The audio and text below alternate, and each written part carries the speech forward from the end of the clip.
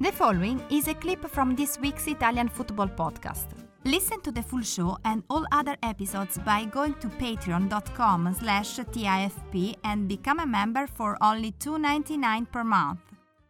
I have this theory with Paulo Dybala that a player like him is a bit of a problem, the modern football tactics, because he's somebody that doesn't press so much. He doesn't fit in too many formations. Do you think that that's a bit of a problem for Juventus? How to fit Dybala into the team? But of course, a player like that can't be a problem, because they are a very technical player. They can score. Of course, in the last 2 seasons, he doesn't have too much the opportunity to play. Also, for the injury that he had, he doesn't have really his position.